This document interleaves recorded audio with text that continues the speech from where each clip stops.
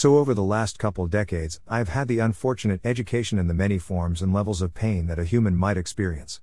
I am sure that many forms of pain that I am not familiar with are out there. I do not care to be exposed to more than I have thus far. We all have pain of some variety, so we can agree that all here have a common point to begin this analysis. The difference that I have found to be universal is pain is uniquely relevant to the person that is experiencing pain. Medicine hates this. They cannot measure pain. They have to rely on the patient's perception. This creates a dilemma for the caregiver. Now come what I call the qualifiers. Is it dull or sharp? Where exactly is the pain? Does it stay in one place or does it radiate to other areas? After all of this, the question of whether or not the patient's pain is treated is whether the physician is convinced, or worse yet, it becomes a question of policy/protocol. As a patient that experienced severe chronic pain for years until a spinal fusion opened my eyes to a world not free of pain, but one that after all my years of dealing with pain was easily tolerated. This is physical pain. Pain from injury, surgery, stupidity, or whatever. I will choose physical pain over emotional pain every time. Physical pain for me is simple. It gets better or worse. You pass out or relax. Emotional pain to me is a splinter in the center of my mind that serves only to pervert my thoughts and memories that were a joy into a black and disturbing space in which I am a prisoner. No door. No window. No idea how to stop it. It is sad that I feel that I am fully aware of what is referred to as mental anguish. Until you are unfortunate enough to be engulfed by this most intense assault on your senses, you cannot comprehend what mental anguish is and the power it can wield.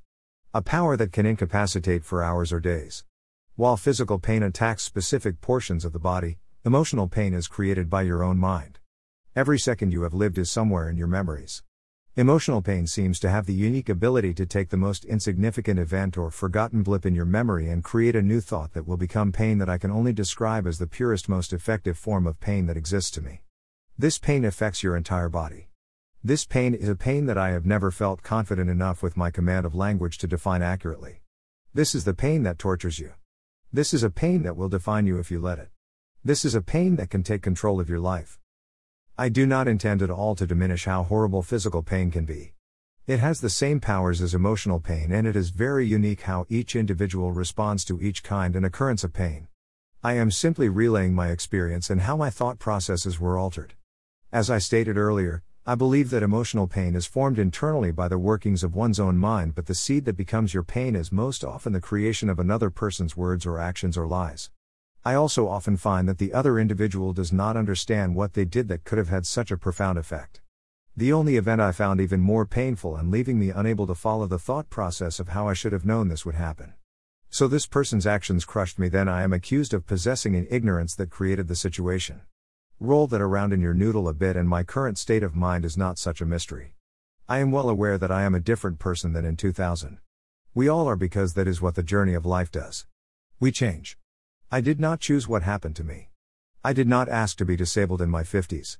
My condition guided my path of change to a degree, but the response of others, the betrayal of others, and the misdirected thoughts of others would guide me to a complete darkness. A place with no measurable dimensions and nothing to provide hope. I ask you to imagine a place in your mind without dimension, a darkness so empty it is yet to be imagined, and nothing to even remind you what hope is or that it exists. Do not pity me. I am not sharing this for attention. I am sharing it in hope that someone may recognize something here that is in their own life and give them a tool to fight back. I am who I am. I am what life has made me. This is why I feel fortunate and why I am still here typing out dribble and wisdom. It is all of you. The people around me that show me love, share a kind word, smile and say hello, or do anything to acknowledge I exist and I matter. You are why I am still here and wading through this accumulation of my opinions and musings. I am still here because of the love of my fellow human beings. Every thought, every prayer, every scream to the heavens in wonder, and every thought for my well-being is why I am here. I love you all, and the sensation of the love I feel from you is why I still exist. Listen but question, we only know what we discover ourselves. To only make life's decisions because of what a talking head spewed out of the radio/TV or whatever is the same as slavery. Slavery to lies is often the most damaging slavery, as it is a slavery of the mind. Keep checking for more as long as all of you keep me breathing. MVR, a legend in the making. I will make every effort to go out big.